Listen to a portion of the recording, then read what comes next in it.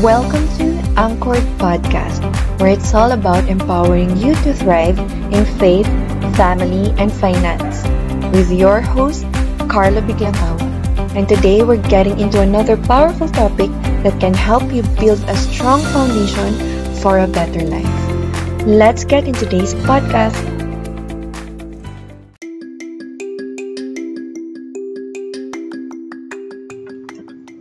This podcast is brought to you by Anchor FM and Podmetrics. If you're a podcaster who would like to measure the statistics of your podcast, just visit their website, podmetrics.co, and use my referral code, Anchored Podcast.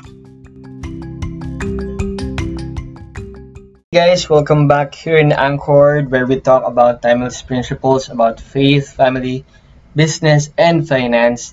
Today, guys, we will be talking about the stock market. This will be the second episode as we continue the discussion. So, during our first episode in stocks, we discussed the basics, the terminologies, and now we will be discussing the ways on how you can start investing in the stock market.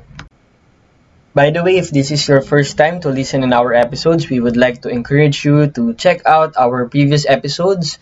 So we are now in our 35th, if I'm not mistaken.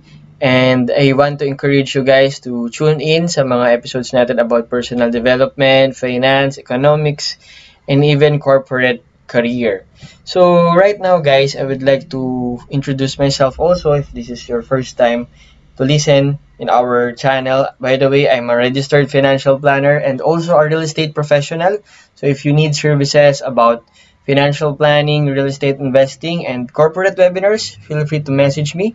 Okay, so let's dive in our discussion. So in the stock market, guys, remember we have guides on how to start investing. And of course, as a beginner, the secret is to be teachable, curious, and serious to learn. Kasi sa stock market, lalo kang natututo, lalo mong nalalaman yung pasikot-sikot, mas mataas yung possibility to earn. So, in stock market, guys, we have two approach in investing. The first one will be the short-term, and the second one will be the long-term investing. So, when we say short-term, guys, ito yung mga day trading natin and quick gains.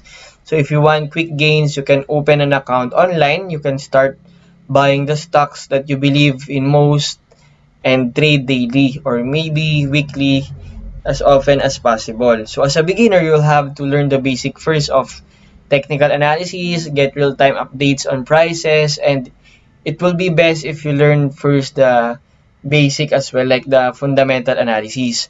So when we buy stocks, we suggest that you diversify, meaning we buy different types of industry-related stocks. Like, kunyari, bumili ka ng nasa financial sector, bumili ka rin ng nasa food, bumili ka rin ng nasa property, or even mga holding firms.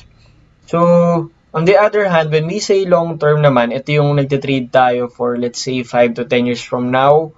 So, you will buy and hold a particular stock, and then, once na nagkaroon ka ng gain dun sa binili mo na stock, saka mo siya ibebenta for a particular time frame.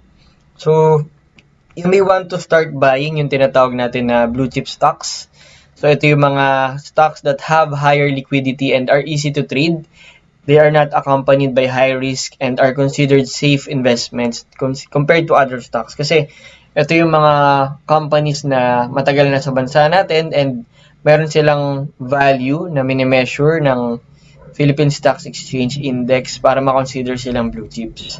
So, ngayon, the question is, how can we make money in stocks? Once na you started trading, di ba, nag-open ka na ng account mo. So, later on, pag-uusapan din natin paano mag-open na account. So, first way on how you can earn in stock market is through capital appreciation. Meaning, each stock has a corresponding price during our buying period. And then, eventually, its value will appreciate. So, when this happens, the difference between the price you paid and the price when you will be planning to sell it will be different. So if binili mo siya ng 200 pesos per share, for example, si company A, after 3 days naging 230 siya. So your capital appreciation income is 30 pesos per share. Then just calculate if bumili ka ng 1,000 shares, 10,000 shares, i-multiply mo yung difference ng price kung magkano mo siya binili at kung magkano mo siya ngayon ibebenta. So, ganun yung sa capital appreciation. Kaya yung iba, they are trading daily, yung iba weekly, yung iba naman long term. So, talagang inaabangan natin kung kailan na magiging mataas yung stock price. Like for example, si Jollibee, na pag-usapan nga natin in the previous episode, during the lockdown, bumaba talaga yung price niya eh. Kasi yung average price niya before the pandemic, nasa 200 plus, and then bumaba siya to as low as near 100, then nag 140, tapos tumaas na siya ulit. So, depende kung kailan ka bumili ng particular stock, then kung kailan mo siya ibebenta.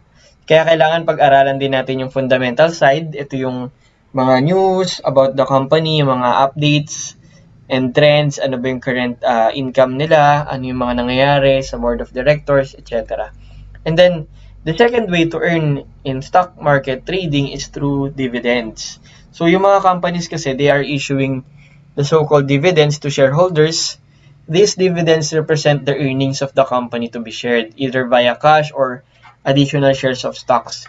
So, may mga organizations kasi na nagbibigay sila ng dividends. Aside sa capital appreciation earnings, meron silang annually ini-issue. So, you might consider stocks that are issuing dividends as you start investing. Habang nagsisimula ka pa lang, pwede mong i-search sino-sino ba yung mga organizations na nag-i-issue ng mga dividends.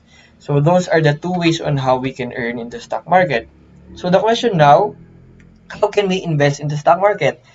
Are you ready to start investing? For example, napag-usapan natin, dapat meron ka munang emergency fund equivalent to 3 to 6 months of your monthly expenses before investing. Kasi kung wala pa tayong emergency fund, very risky na mag-invest tayo agad. Kasi in case kailanganin natin yung money, kailangan ma-withdraw natin agad in case of emergency. That is why it is important to have emergency fund. After that, it's important also that you have protection from life risk. Ito yung mga life insurance. So, you can either have a traditional insurance plan or even yung insurance na may investment. So, why do we encourage our clients to have insurance first before investing?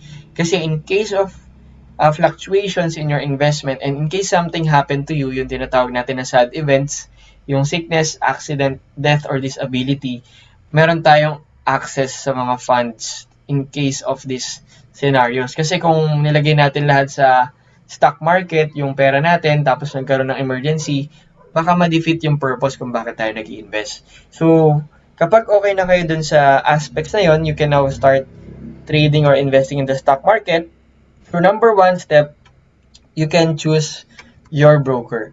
So, right now, nauso yung mga online brokers na tinatawag. So, you will just open an online account, then pwede ka na mag-buy and sell ng stocks. Kasi before, ang ginagamit pa natin, di ba, yung mga traditional brokers na meron tayong tinatawagan from companies na nire-represent nila, mga brokerage firms, then sila yung magbabuy and sell in your behalf. Meron pa rin tayong mga traditional brokers, so you can check also online if you want to have a traditional one. But for most of us, nauso ngayon yung mga online brokerage such as COL Financial, First Metrosec, BPI Trade, and PhilStocks, and other platforms. So, you can choose a broker kung saan ka comfortable, and then from there, you can now fund your account. So, once na nakapag-open ka na ng account mo, nag-register ka na, right now, I have friends na nagre-register lang sila online. You can visit the website, for example, of COL Financial, First Metro Securities, and then once na makapagpasa ka na ng requirements, they will notify you once the account is approved, and now you can fund your account. Usually, in funding their account, you can just open it through online bank as well. So, if you have, for example, BPI, like ako sa COL Financial, ako nag-trade and nag-invest. So, from my BPI account, pwede ko mag-transfer to fund my stock market brokerage account. So, those are the ways on how you can start investing. But again, you need to set also your parameters. What are your goals? Will it be for the short term or long term? And then, kailangan din ma-set natin kung ano yung mga strategies. What are your cut loss strategies? Kailan ka ba dapat mag-stop ng loss, and kailan ka dapat mag-realize ng gains. So, kasi minsan, pwede tayong ma-hype sa mga nangyayari, pwede tayong ma-impluensya ng mga kilala natin, no? But it's good to collaborate with other people to gain insights, to have knowledge about trading and investing. But then, ang encouragement ko sa mga clients ko rin, you need to have your own conviction. Kasi minsan iniiwasan natin yung nagsisisihan, di ba, na, oh, sabi mo kasi bilhin ko tong stock na to, bakit biglang bumaba? Or sabi mo naman, huwag ko muna ibenta, tapos bigla tuloy bumaba na. So, kailangan maging clear sa atin yung mga parameters natin when it comes to trading and investing. If kailangan nyo ng help, you can reach out to me. You can follow me in my social media channels, Carlo Biglang Awa. You can send me a message if you need a consultation about investing in the stock market. So once na you have your funds in your online brokerage account, you need to monitor, of course, your investment because it's an ongoing process as you may want to increase your investments or maybe you need to diversify. You can check it in your online account. And of course, keep on studying, keep on learning. Kasi sa stock market, parang pag naglalaro ka ng sport, di ba? Kung naglalaro ka ng basketball, you need to keep on training yourself so you can improve. Like ako noon, naalala ko nung naglalaro kami ng basketball na mga kaibigan ko. The more we play it na everyday kami dati during our vacation, so mas gumagaling din kami. Kung gusto mo maging 3-pointer or kung gusto mo maging magaling mag-layup, di ba, sa mga naglalaro ng basketball dito, shout out sa mga listeners natin. So ganun din sa stock market. You need to keep on learning the fundamentals, the technical analysis, yung mga charts. So maybe we can have another episode naman about technical analysis versus fundamentals. So we have free sources online such as sa Investagrams or COL Financial YouTube channel and First Metro Securities. So yun yung mga pwede nyong pag-aralan, guys. And again, consult a finance professional so you can be guided in your decisions. And I hope you are learning a lot in our episode. If you are learning, please feel free to message me, tag me in social media, and also share this link to your friends and loved ones. So, ang goal natin is to be anchored in our Creator, the one who gives us the provision. And of course, as we build our wealth, our desire is to bless more people, to help our family, to bless our communities. And you can use stock market as one of the platforms where we can grow our finances. So that's it. Thank you for tuning in our episode. If you want also to have a partnership, advertising partnership, guys, you can send me a message here so we can plug your companies or organizations. So thank you again for tuning in our episode. God bless and see you guys.